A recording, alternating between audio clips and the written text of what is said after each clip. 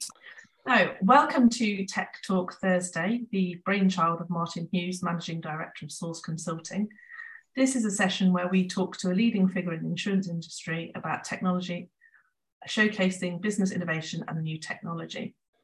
Source Consulting is a results-driven business development and communications agency, and I'm Catherine France, Head of Content. In this episode of Tech Talk Thursday, I have the pleasure of talking to Jonathan Palmer, co-founder of Cloud Digital, experts in cloud strategies. JP, also known as, has an illustrious career in the tech industry and is a trailblazer in the world of cloud technology. And today we're going to be talking about how businesses can protect themselves from third-party cyber risks. It's a pleasure to welcome you this morning, JP. Thank you, Catherine, and thanks for the invite to join the talk.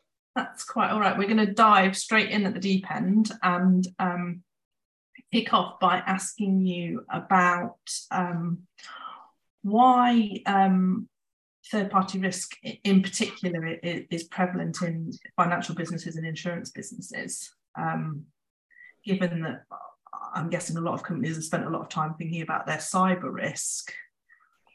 Could you explain to us a bit about why now we need to be talking more about third-party risk? Third-party risk is a really interesting area, and there's some legislation coming in, one in particular, DORA in the EU, in terms of knowing a third-party risk and who you're dealing with and how you're dealing with it in various natures, whether that's ESG, cyber, and having a good understanding of who you're dealing with. And the real fundamental answer to that question is you're only as strong as your weakest link. And typically these days, if you are a financial institution or a large insurance company, you would have spent, millions, probably tens of millions in terms of, in many ways, protecting yourself. However, as we've seen over the last 18 months, with some very high profile cases, third parties and third party risk is a much easier way in order to be compromised than actually going directly at an organization that has obviously spent significant amounts of time and resources protecting their environments.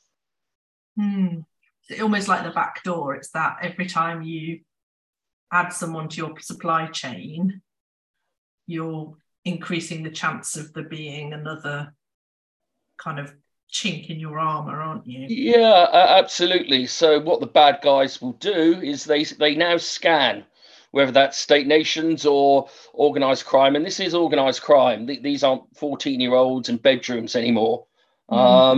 These are highly sophisticated organizations that have the ability to scan the entire internet looking for vulnerabilities. And typically they will look at your supply chain. They look at your third parties and work out, is there a vulnerability in one of those, and work their way through. And we've seen a lot of this recently in the press, where the actual target was not the companies, but the companies were the fallout in a fairly significant way of using their third party suppliers. Yeah, it's quite a scary thought, really, isn't it? Like you say, when people have done so much to protect, or they think they've done enough to protect their business. And it's an area that, yeah, absolutely, Catherine. It's an area that's been neglected in many, many ways. And we are working with significant organizations, even very, very large banks, to try and streamline this process and just give visibility on how that third party is actually managed internally. Which is a perfect segue into how Cloud Digital can help protect businesses from third-party risks. Did you see that was almost seamless there? You did that perfectly. So how are you helping these companies? What do they need to be from that aware, making them aware, all the way to them taking action and protecting themselves? Well, the good news is that there is now technology and to a degree processes there that makes this whole journey much, much simpler. We work with a company called RiskRecon, which is part of the Mastercard group, to give third-party risk looking from the outside in, because fundamentally when an organization uses the internet, it's a bit like walking in snow. You leave digital footprints. Some of them are benign and take you nowhere. Some will take you up a path and then stop, and some will take you straight into an organization. So what we do is we offer a managed service to manage third-party risk and enable companies to take that and have a report in its simplest form from kind of A to F rating on each third-party supplier, and then be able to rank them in terms of, are these companies that you would like to do business with or not?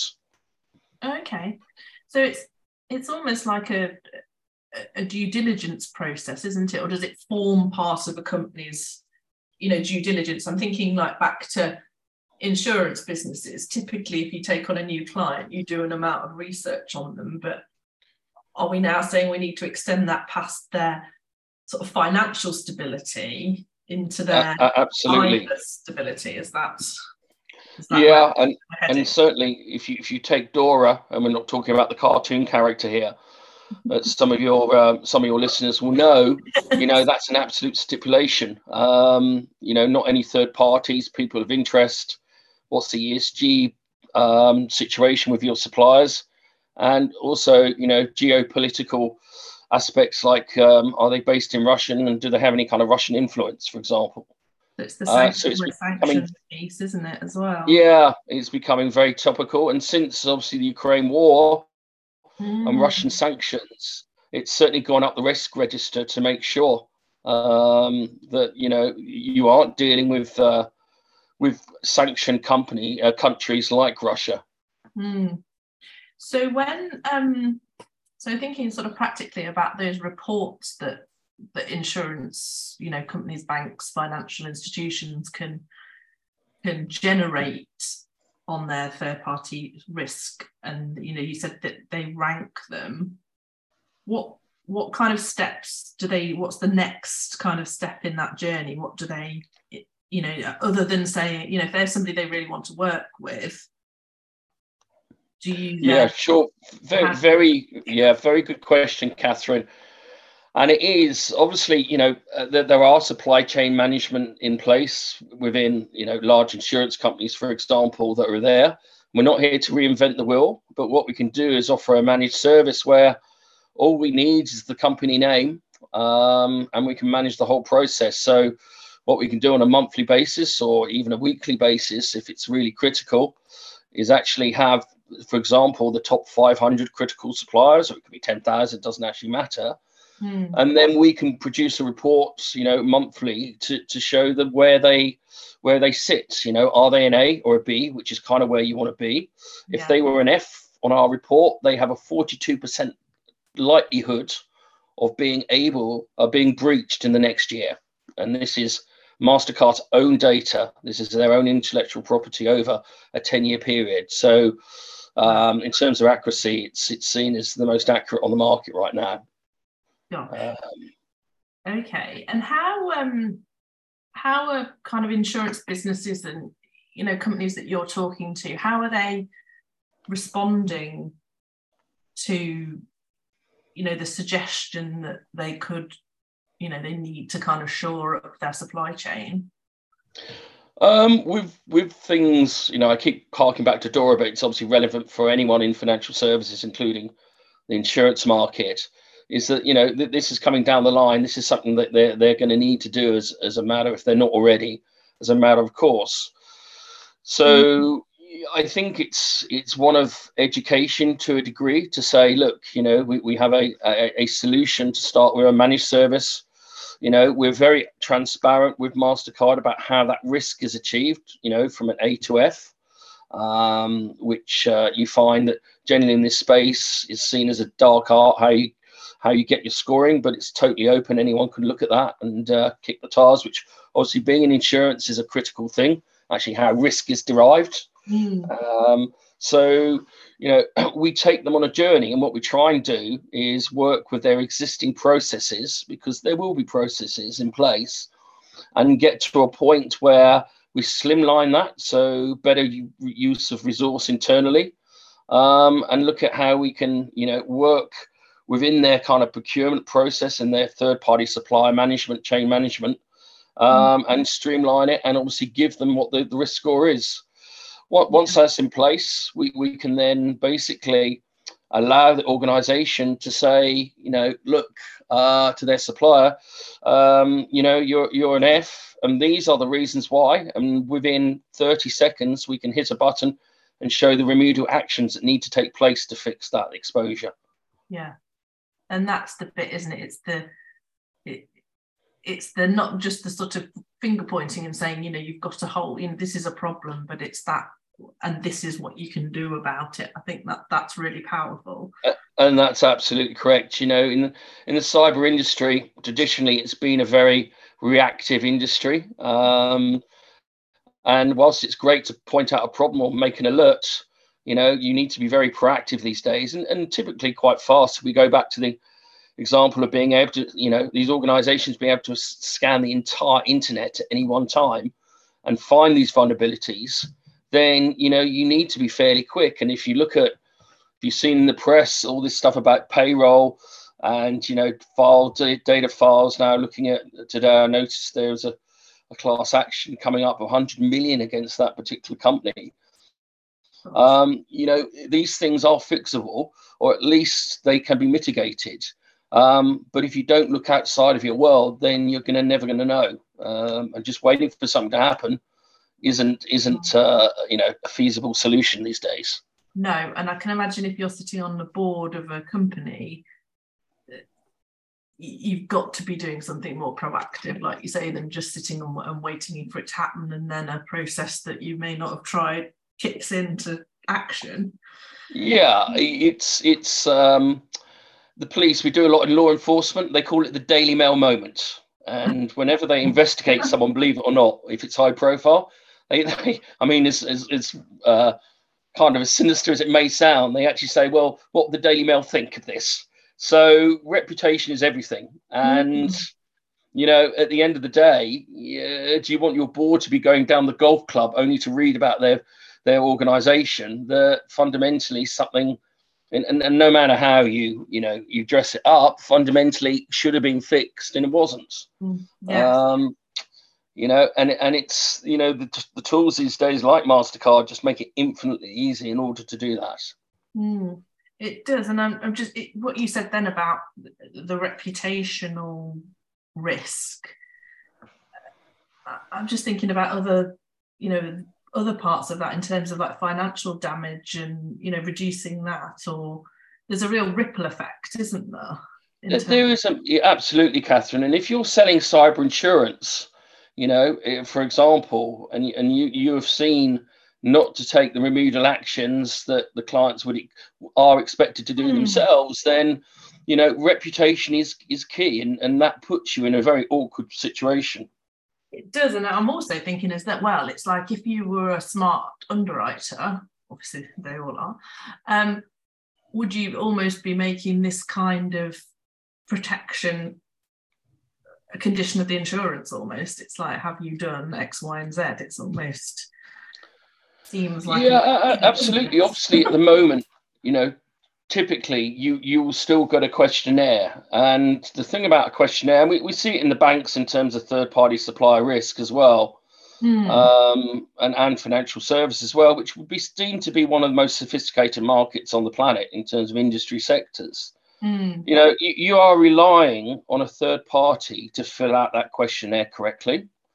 Now, what we're doing, and it's not, there are other aspects and processes that need to happen. And, there's something called a cybersecurity model that basically, since the Ukraine war, it's everyone faces the same threats, whether you're big or small. The chances are that the Russians actually attacking your organization as high for a bank as they are for a very small SME now. So it depends where you are on the cybersecurity maturity model. However, you are reliant on the questionnaire that there is a trust, and it's not that people would do anything 9 times out of 10 in any way that could be seen as malicious or fraudulent. It's time takes over. Have you got the right information? And of course, when we're looking from the outside in, we've got a pretty good precursor of what's actually happening within that organization in a real-time basis. Yeah, because yes, you're not relying on that person to fill it in. I can see that. Yeah, you doing it digitally is a much more efficient method of finding. Yeah, and Catherine, it opens up a dialogue. So we are making an organisation more efficient. We are going to save cost and time, and more importantly, if there is an issue, because whilst you might say, well, you can't see within the organisation, you'd be amazed what the report actually picks up. However, it gives you a pretty good idea that the state of the health of that organisation, and so therefore, it just saves so much time, because typically those questionnaires will take anywhere between 3 hours to kind of 4 days to fill out, depending on the size of your organisation. So it is a very significant piece of work. It is, yeah. Yes, that time issue becomes critical, doesn't it, I suppose, as well. And it's out of date as soon as you put it in, potentially, as well. Yes. How do you update it? Then that's well, even how do you check that the information you've been provided with is correct, I suppose, as well. Yeah. So we talked a bit about the benefits of doing it. I was just interested to find out maybe a bit more about what kind of other applications it has. And I might be going down the wrong track here, but I was thinking about, we're doing the due diligence. Has it also got a role in things like mergers and acquisitions, and how are kind of businesses using it as a tool? Yeah, absolutely. We do work with M&A specialists as a due diligence tool, as a kind of one-off, as part of that process. Yeah. Now, obviously, there will be people, there will be consultants and accountants on the ground validating stuff. But again, you get a pretty good idea very, very quickly what needs to be fixed, potentially. Yeah. Or if there are any major red flags. So it kind of gives you almost the state of the nation in terms of ESG position and the cybersecurity position at this stage, which, can be run off very, very quickly to get that information. And that kind of gives you a baseline to either have a dialogue in terms of M&A activity, or, third parties to say, look, we see that these things are not there, or that these things are out in the ether on the internet. On the dark web, for example, for purchase. Why is that? How can we help you? Or just walk away and go, no, there are just too many holes. Yeah, because I was thinking, particularly with consolidation in the broker market, there's certain companies that are very active in sort of acquisitions and things. That could be a really useful tool for them. But it's a very fast way of giving yourself an accurate position. Yeah. We have asked very cheekily of a bank, could they use it on one of their competitors, and we had to say no as a marketing exercise. Yes. We do have some certain ethical considerations, but we're only seeing, just to be very clear, we are only seeing what a cyber criminal can see. We are not hacking into any systems. We're not doing anything illegal. Obviously, it's MasterCard, it goes without saying. So we're only seeing what the hackers see, but we're seeing it in, very, very detailed formats. So it's almost non-invasive. It's information that's in the public domain. Would that be an accurate? Yeah, it's there. It's either on the dark web. It's in the public domain. Basically goes globally across the internet, and it's got some fairly clever AI behind it as well to pull some stuff up as well. And it just tells you what there within minutes. If a company's not actually on the database, there are 25 million at the moment. What happens is we add them within 3 to 5 working days. Okay, that's pretty quick. But like you said, there's a huge amount of data already that MasterCard have already captured, presumably. Correct, yes. That 10-year period. Yes, and we have actually done kind of traditional penetration tests in the past, both physical and using some of these techniques, and the stuff that we've picked up now. We've got the MasterCard report is second to none. It's very interesting. And partially because it just gives you a full view. We had a situation where the IT kind of resources were split into two, and we found that one side had been telling the other side, and it was part of an M&A exercise actually, that there had been post-completed deal closed, and we found that one of the sides has failed to disclose what was quite significant potential issues on some of their systems. So, but it was picked up. The positive was it was picked up. It was dealt with very quickly, and they'd had one of the kind of household names in there doing the due diligence for this acquisition, and it was a major acquisition into the 8 figures. So, yeah, it gives you a really good position very quickly on where you are. It does, doesn't it? And I think that's really useful in terms of understanding what the third party risk is, and capturing what your business status is within that, and taking the remedial action. I just wondered if you have any views or thoughts, or from what you've seen in your experience, of where you think that technology kind of goes next. I think you've talked about the legislation and DORA, and briefly touched on ESG and things like that. How do you have any views or thoughts on how you think that will develop?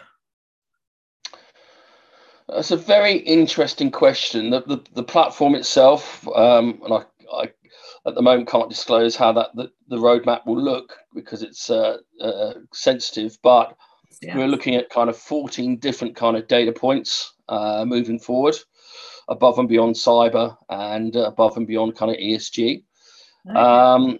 The role of AI, I mean, it's obviously a term that's bandied around quite a lot at the moment, but AI has a massive role to play in terms of being able to search large data sets very, very quickly if you've got the right processing power behind.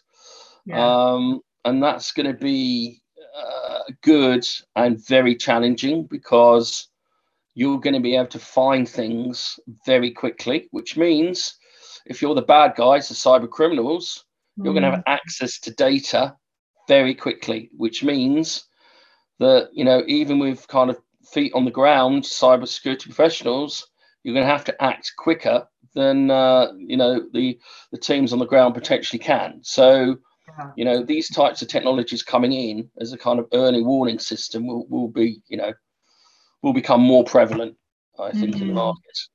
Yeah. But yes, like you said, it's almost becomes a race, doesn't it, between how quickly the business can respond and how quickly the baddies get there, doesn't it?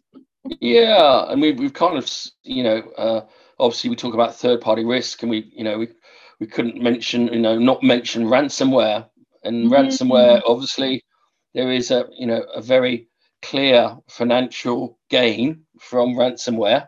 And the bad guys traditionally would go to company's house, look at your balance sheet, do a credit check on you to see how much you're good for. And if you can use AI to do that automatically, then you're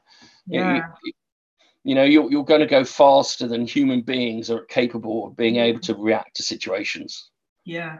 And I think some of them have taken it a step further, and they're almost looking at now who's got insurance cover for ransomware, so who's going to pay, the ransom amount in effect, and even, targeting businesses on that basis as well, which is, pretty terrifying stuff.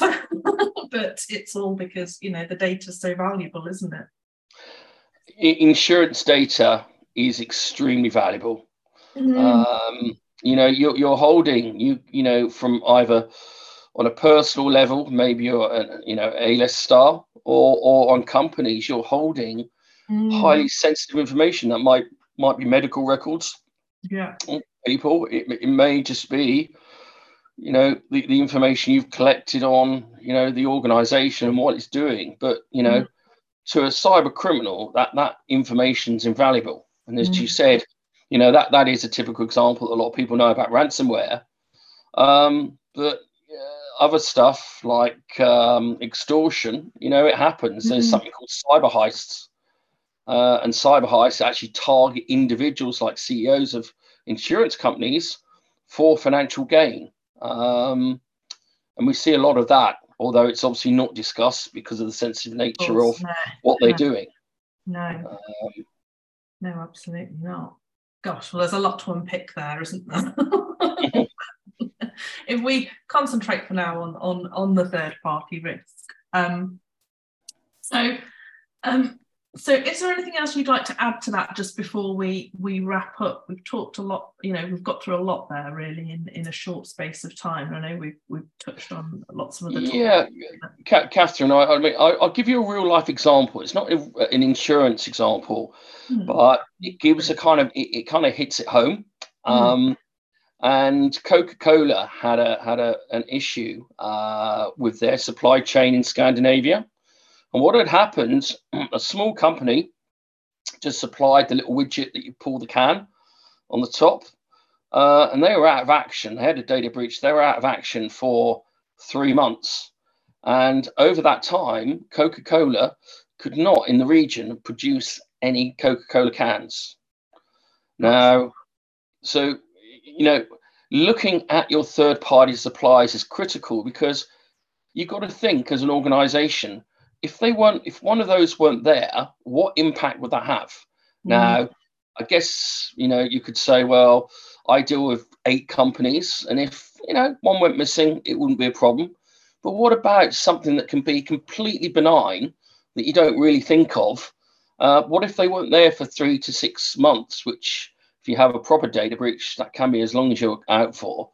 What impact would that have on your business? So it is, I think, and I think, like you mentioned earlier, things like, the situation in Russia and Ukraine, and even before that, the problems we had with, tankers getting stuck in the Suez Canal, and, all those kinds of things have brought that higher up the agenda, I think, in terms of risk. How that, the supply chain can be impacted by things like that.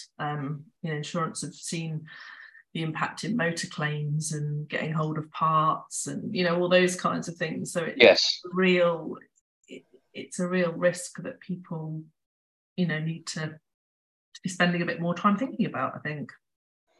Absolutely, Catherine. It's what is critical, what's your dear to your business outside of your digital assets.